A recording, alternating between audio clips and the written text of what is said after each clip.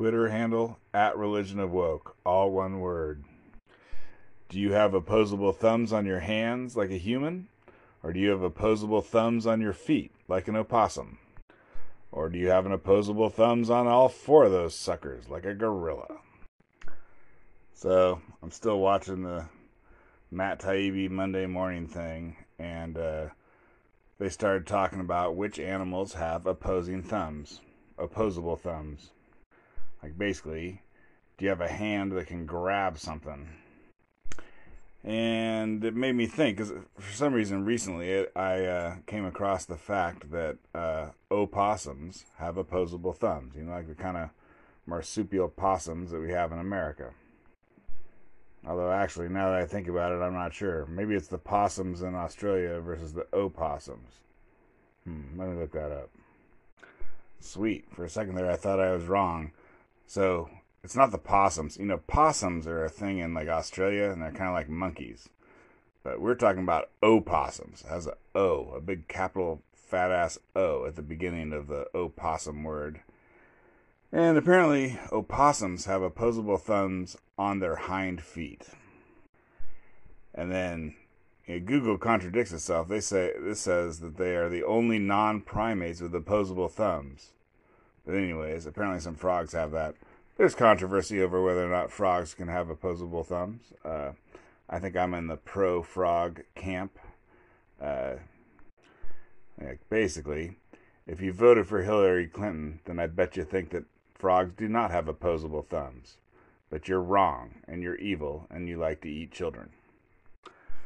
But anyways, an animal that I thought had opposable thumbs, but they don't. Apparently there's a criteria.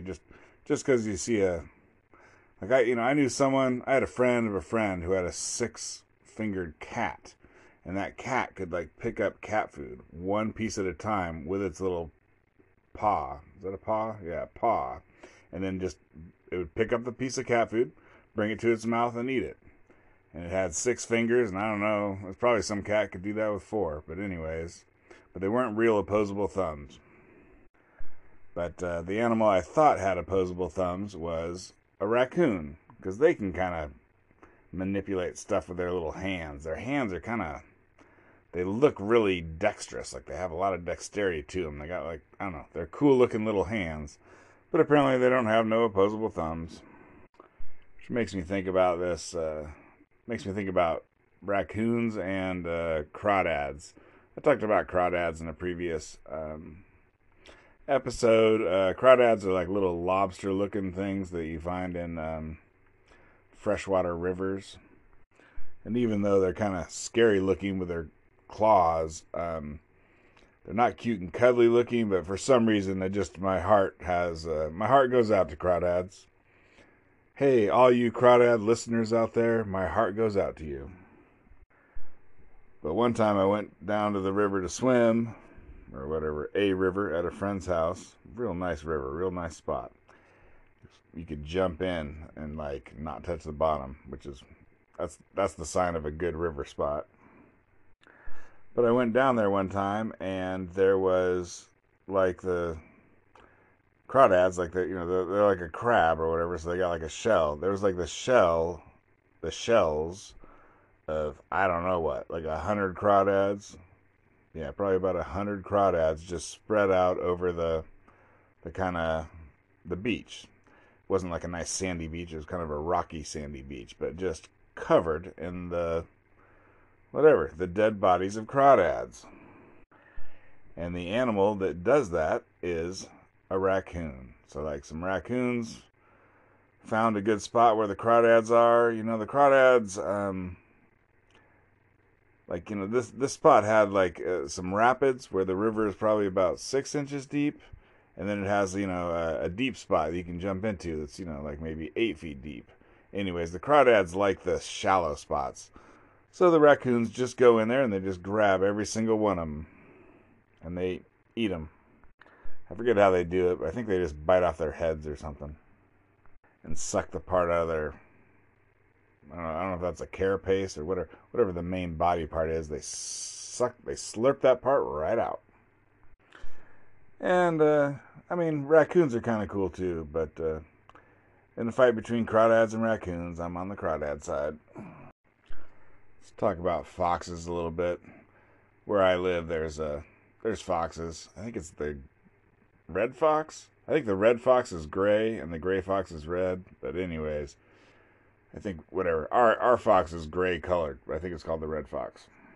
But they're kind of interesting animals. The first thing about them is that they like to poop in the center of things, like in prominent spots.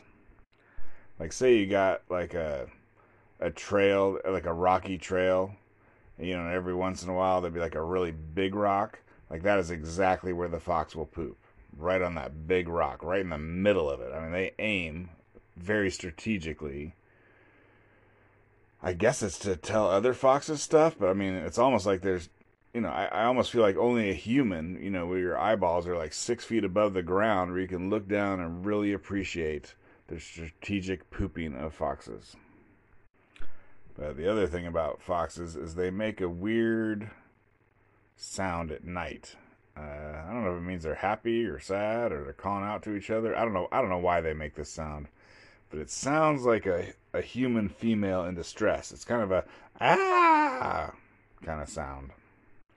And this one time, like me and some family members, we were in a rustic spot, a spot where foxes were around, and there was an outdoor bed. There's a building that had like mosquito netting all around it, so mosquitoes couldn't get into you, and it had a bed. So it was like a shack of mosquito netting with a nice roof. I mean, it was nice, and a bed.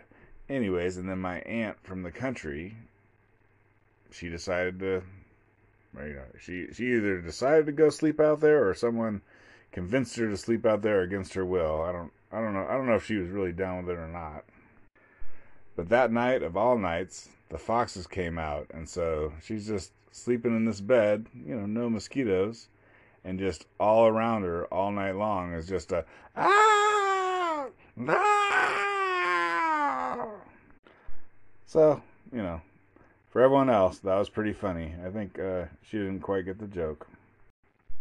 For a while there, I kind of had a little hobby of using motion-sensitive trail cameras, game cameras, whatever you want to call them.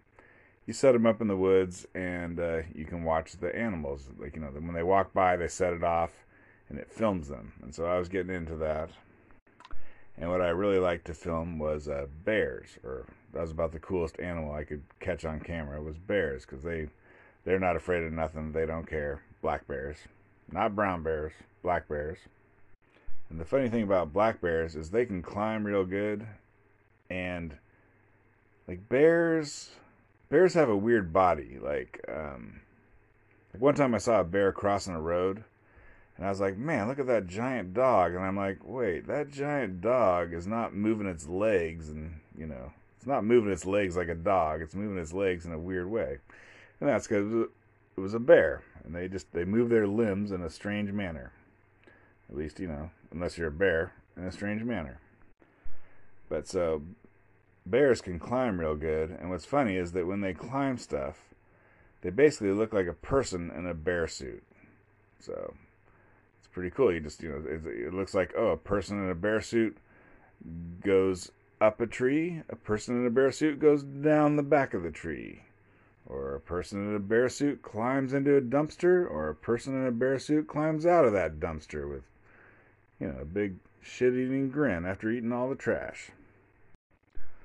So I was watching the new Adam Ragusea YouTube video. Adam Ragusea, you can figure out how to spell it. It's the best YouTube food channel that I've ever seen. I mean, he really gets into the science. You really learn something. It's not just like, oh, here's how you scramble an egg. It's like, whatever. You will learn something more than you want, maybe. But he does it in a good way.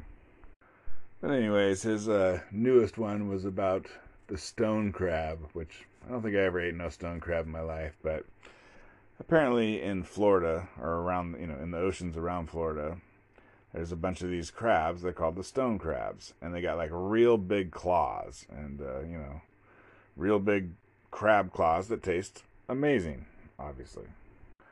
But I guess like the rules on catching these crabs, like you don't just catch all, you don't just catch a bunch of crabs and then take them in and throw all those crabs in a pot of boiling water and eat them.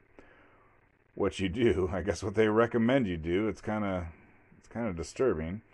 Anyways, you catch the crab, you break off their legs, you break off their you break off their arms, the arms that have the big claws. You break off their arms, the two arms, and then you throw them back in the water. And that's because sometimes they can live, the guy gives, well, there's tons of numbers about it, but it seems like maybe the crab has about a 50-50 chance of living through the experience and trying to regrow its arms. And you got to break off the arms in a certain way because they got like a special diaphragm in one of their joints that closes off they don't have blood, but they got, whatever the crab version of blood is, they got a special diaphragm that closes off the wound when you break off their legs, or sometimes they, like if an animal grabs their claw, they will break them off on purpose, kind of like how a lizard will drop its tail. And I don't know. Basically, I don't know if those, I don't know if they're going extinct or if we're helping them out by only breaking off their arms or whatever. It's a little disturbing. Do crabs feel pain? I don't know. I bet they feel more pain than you think, but they probably don't feel a lot of pain either. I don't know. So, I think I just got a wild hair that makes me want to talk about animals. So, something to mention, there's a podcast called Creature Features. It's the only podcast that I know that's about animals. So therefore it is the best and also the worst podcast that I know that's about animals. But, if you're looking for a podcast about animals, like I think, if you're stuck in a car with a kid for a long time, I think it'd be good. I don't like the podcast that much, but they will give you like some real interesting facts about animals. But then there's a bunch of banter that I don't really enjoy. Like I think I have a little bit of autism in my DNA, and I like podcasts that cut down on the banter, or, sometimes they just do banter at the beginning of the podcast and I just skip over that part. But anyways, Creature Features, check it out if you want animal info. But just another thought on animals is, like you can go online, there's forums, there's someone right now, as we speak, is arguing about whether or not a polar bear could beat a tiger.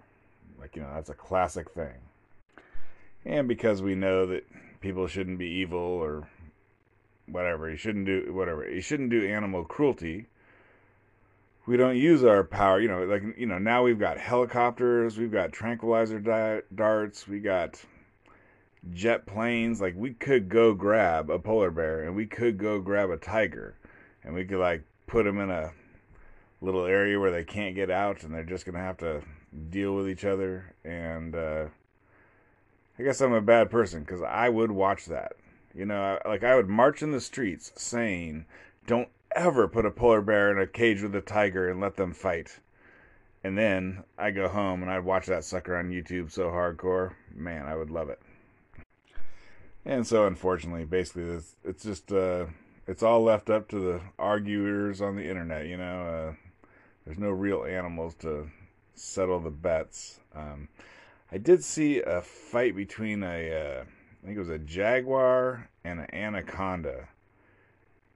And it was sad. The jaguar just killed the anaconda. And I don't know why. I don't know why I was taking the snake's side of the battle, or I felt bad for the snake, but that was like a real video. It made me feel bad. I guess I'll just ramble a little bit. So I'm about 47, I think. Anyways, back when I was younger, there was a series of videos called Faces of Death. And there was, it'd be like in the horror section of the video store, VHS video store. If, I don't think there ain't no kids listening to my podcast, so I don't have to explain it. But anyways, next to the Friday the 13th and the etc. horror movies, they'd also have these Faces of Death, like Faces of Death 1, 2, 3, I think they had a bunch of them. And I'd always heard that they were terrible. I wasn't, whatever. They sounded terrible. I heard they were terrible, so I didn't watch them. But then at some point, someone produced one, or maybe I rented it. Maybe I broke down and rented Faces of Death 1 or something one time. And most of the videos were fakes.